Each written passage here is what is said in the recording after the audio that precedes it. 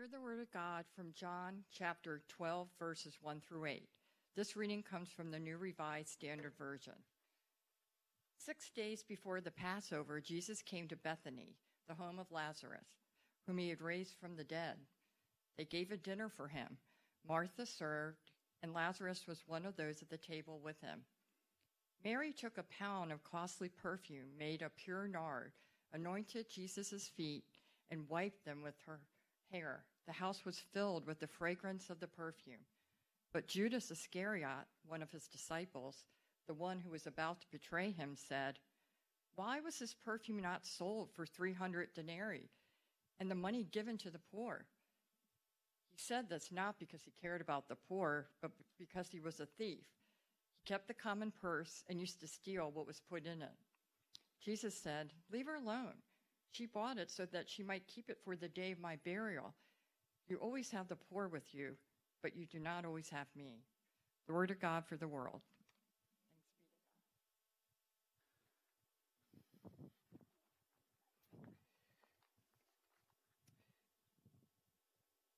Grateful to be with you here this morning. We're in week 5 of our Unstuck series in the 5th week of Lent. And today's message is really about the smell of unstuckness. What's that smell like? Well, we're going to find out. But before we do, we're going to do something a little bit different than we usually do. Introverts are bracing themselves. I want you to turn to the people around you and say, what's one of your favorite scents that you have in your life? One of your favorite scents. You're only going to have a minute, so go.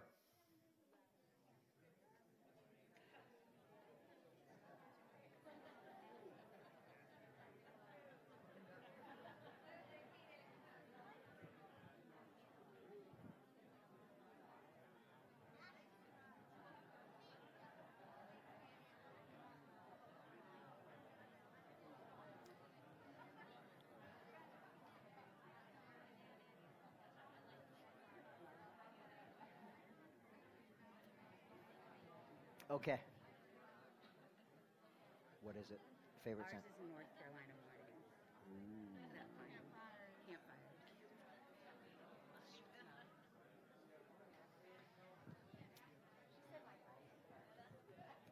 All right. So, what were some of the smells that you enjoyed? Yes. The smell of sweet potatoes. Ooh. Who knew? I love it. Anybody else from this side? Yes, Rob. Lavender. Hey, you know what? Google that, because there's different smells that are supposed to calm you for anxiety and this and that and the other. I won't talk about it. That'll be boring. But lavender is one of those that is supposed to calm you. Rob, you nailed it. Yes. Okay, so I didn't say this. I just remembered it. I love the smell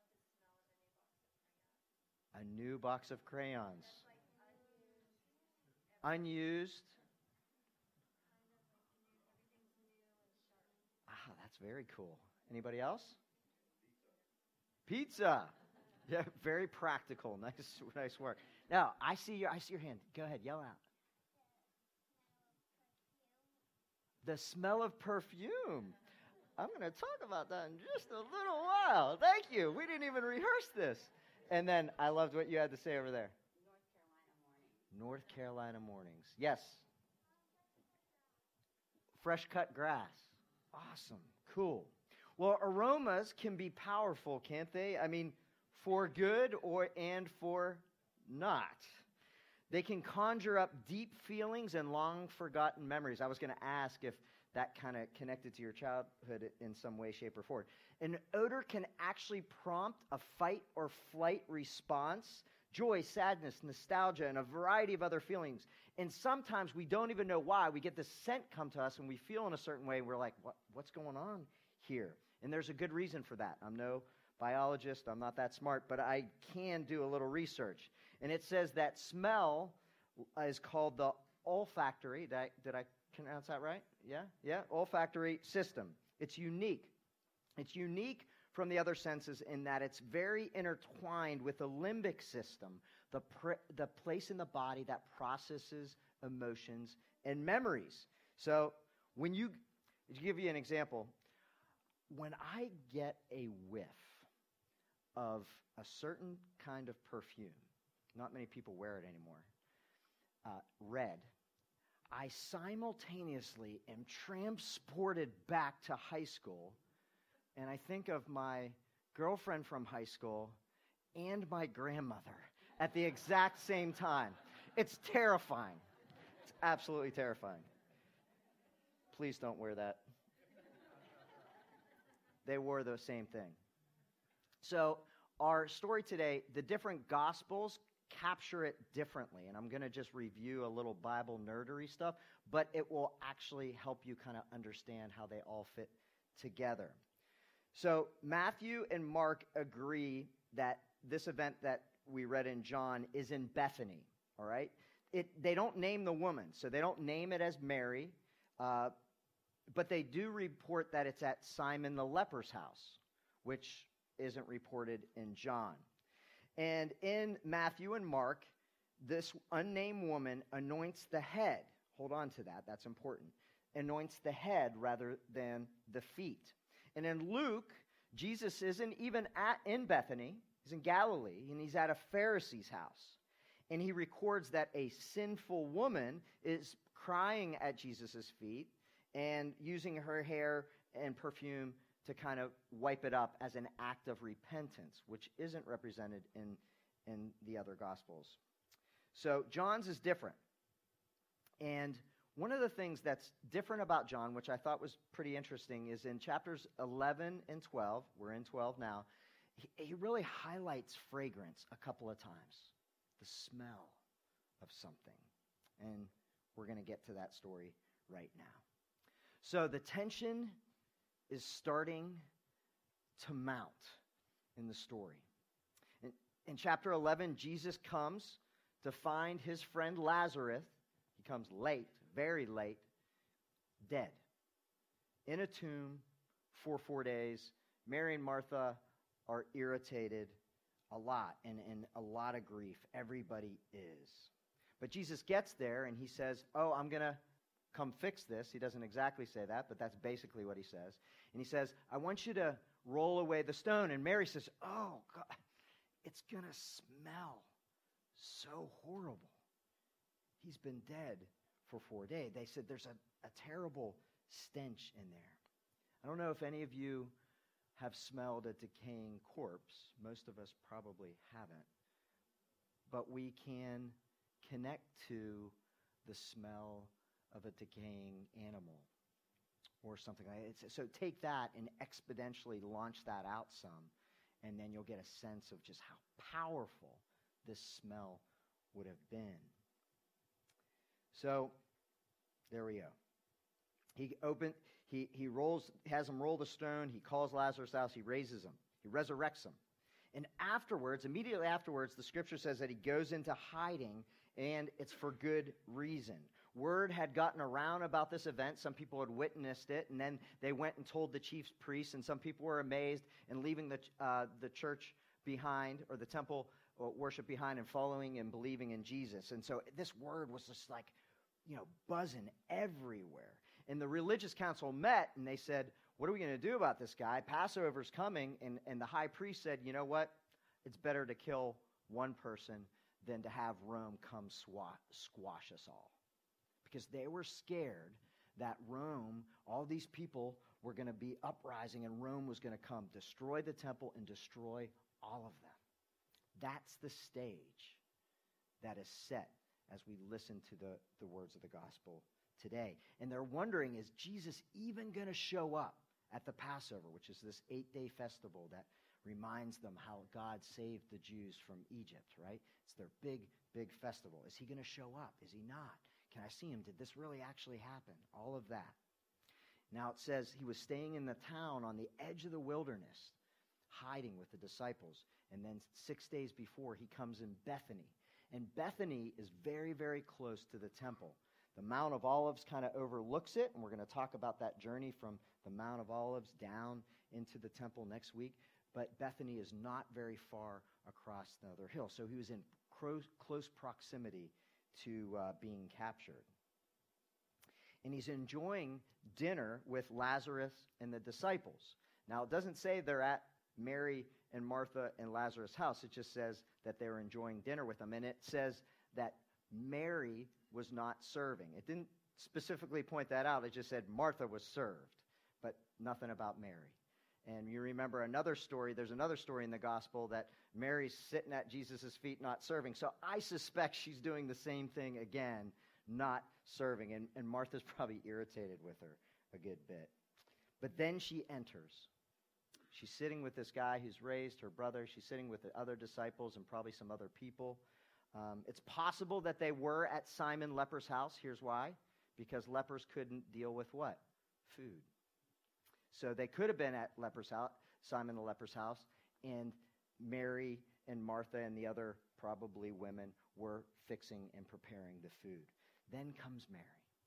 Mary comes in, and she takes this costly perfume, anoints Jesus' feet, and wipes it with her hair. And the scripture notes that the house was filled with the fragrance. There it is. And again, first we have the stench of death, and now just a few verses later, a beautiful fragrance, an aroma. And this one wasn't unpleasant. So perhaps some of you noticed that there was a smell when you walked in. Did anyone notice that? Yes. That was intentional. That was intentional. People are like, is this a new thing you're doing in here? No, we're not.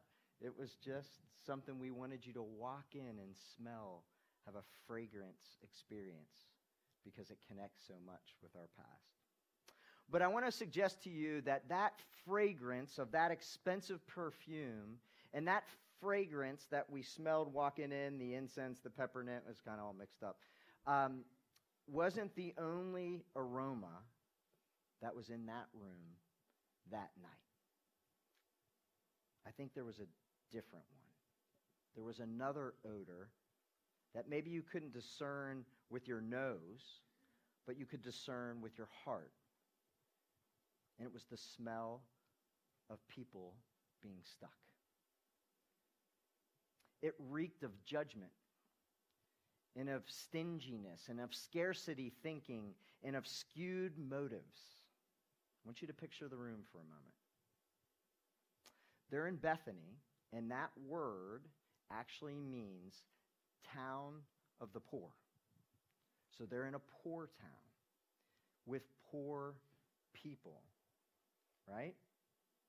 And then we have Mary taking this perfume that's worth a year's wages and breaking the seal. And once somebody broke the seal on some of this, at least one of the things that I was looking up, once you break the seal of this, you can't save it because it begins to evaporate and it goes bad, allegedly. So once she did it, it was done. And everybody's looking at it and saying, why are you doing that? Could you imagine the irritation in the room? Could you just picture everybody's silent scorn towards this woman who does something that makes no sense at all? I mean, Judas just piped up and said what everybody else was thinking of. Now, the writer tells us he has some pretty screwed up motives and everything else, but at the core of it, most of the rest of the people that are there are saying, yeah, right? Absolutely. How many other good things could have been done with the poor? We know Judas is skimming off the top, but he's right. It's a good question. And the foreshadowing of this whole scene is immensely thick.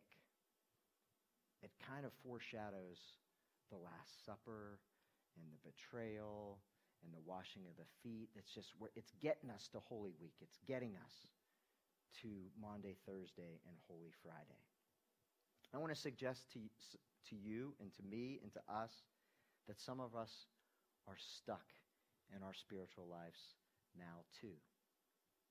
I don't know if it's looking at other people who are being generous or not.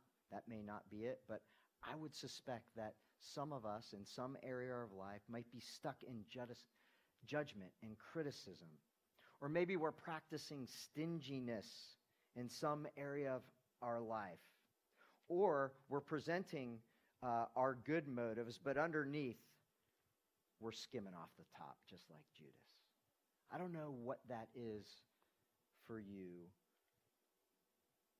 But maybe it's none of that. Maybe it's scarcity thinking about what you have. You don't have enough. I can't be generous because I'm scared about the future. I want to pause for just 20 seconds for you to ask God in this moment to reveal wherever you might be stuck in your spiritual life. Let's just take just about 20 or 30 seconds to be silent.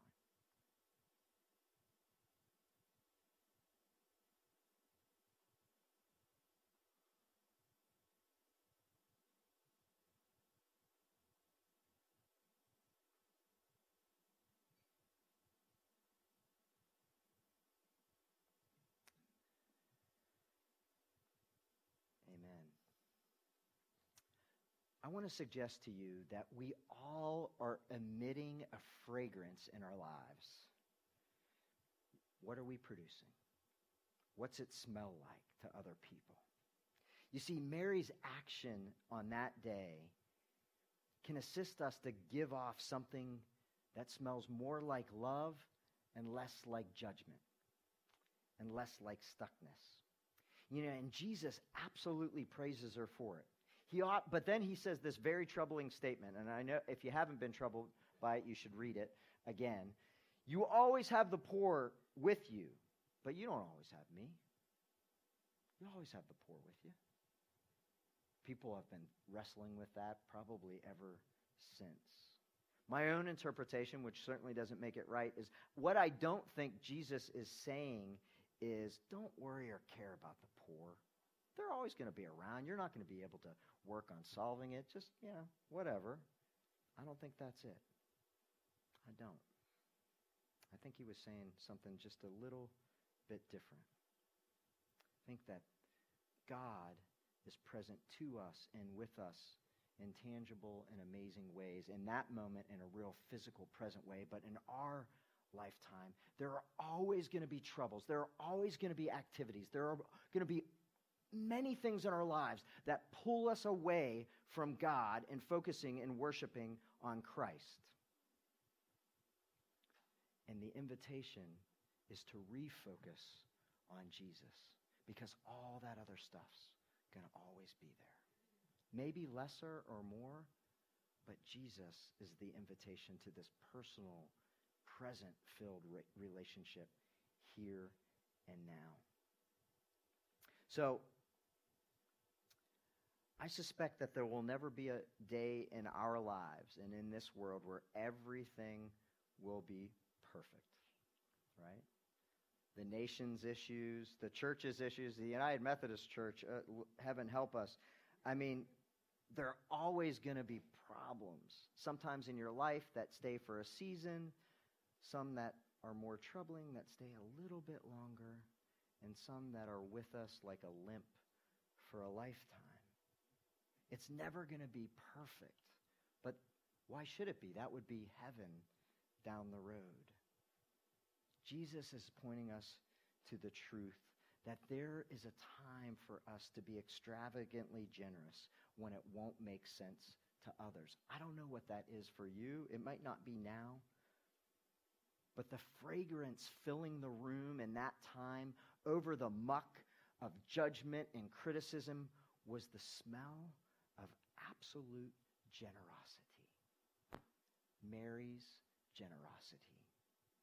You see, we have to remember, and we forget this when we read this, that not too far in the distant past, Jesus raised her brother from the dead. And he's sitting at that table. And could you imagine, just take it in for a moment. If God gave you something back in your life that you had lost, that you thought was away forever, that maybe it's sobriety or a loved one or somebody comes out from the brink of a health crisis or whatever it is, could you imagine the overflowing gratitude you would have to the person that did that. She felt so grateful that she could be generous. You know, I want to tell you, I think a pathway, no matter what the stuckness about is, a pathway out of it is one word: gratitude. Gratitude is a way to work through our stuckness, even when we're in a dark place or in dark places or in difficult circumstances. Gratitude can get us out of it. Charles Dickens said this, and excuse the kind of masculine-only language. He said, reflect upon your present blessings, of which every man has plenty, and not on your past misfortunes, of which all have some. So gratitude begins in the reflection in our mind, in our heart, and it's shown in action. That's why our mission here is to make God's love real. It is to help people to believe in the doctrines of Jesus' life, death, and resurrection, and grace, and sanctification, and justification, all those churchy doctrines, but it is taking the gratitude that we have about who Jesus was, is, and will be, and making it real here. That's the purpose. Mary was not only reflecting on her present blessings, but she was putting her attitude of gratitude into action. So when somebody, you can ask me this, when I say, hey, I'm really grateful for you for something, you should ask me, hey, Justin, how you showing it? It's just not a thought exercise. Gratitude isn't just thinking about gratitude. It's about somehow manifesting it out in the world here and now. So here's your homework. I want you to take 5 minutes today to write down a gratitude list and use it as your prayer, the beginning of your prayer this week, to just give God thanks for the things that you're grateful for.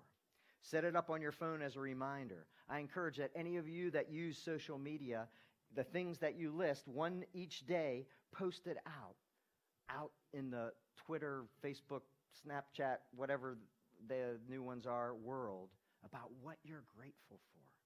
It'll change your life, and it will begin to pull you out of stuckness. Finally, Jesus points out that her act of anointing was a preparation for his death. You see, in Matthew and Mark, remember I told you to hold on to the anointing of the head? In the Bible, when somebody got their head anointed with oil, that was to indicate kingship. So if you got oil poured over your head, you are a king. And those Gospels were communicating that, Jesus' kingship, but not here in John. Here, that kingship wouldn't become realized until Easter and a march to the cross on Good Friday. No, here it was the humble, obedient servanthood that would come with the washing of the feet that Jesus would later show us later. And they would use this perfume on the extremities of the dead. They would take this perfume and rub it on their feet and their hands as they prepared people for burial. And Jesus even said that. You see, the odor of death, we won't taste.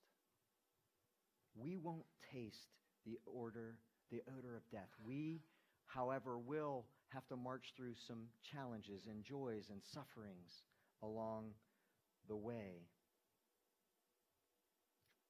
What I think the invitation is, Mary shows us an extravagant generosity that moves to servanthood, obedience, and praise in ways that the rest of the room couldn't or wouldn't get. So if you are in some stuck place in your life, my encouragement to you is that Jesus is leading the way to show you how to surrender yourself in obedience and generosity and gratitude.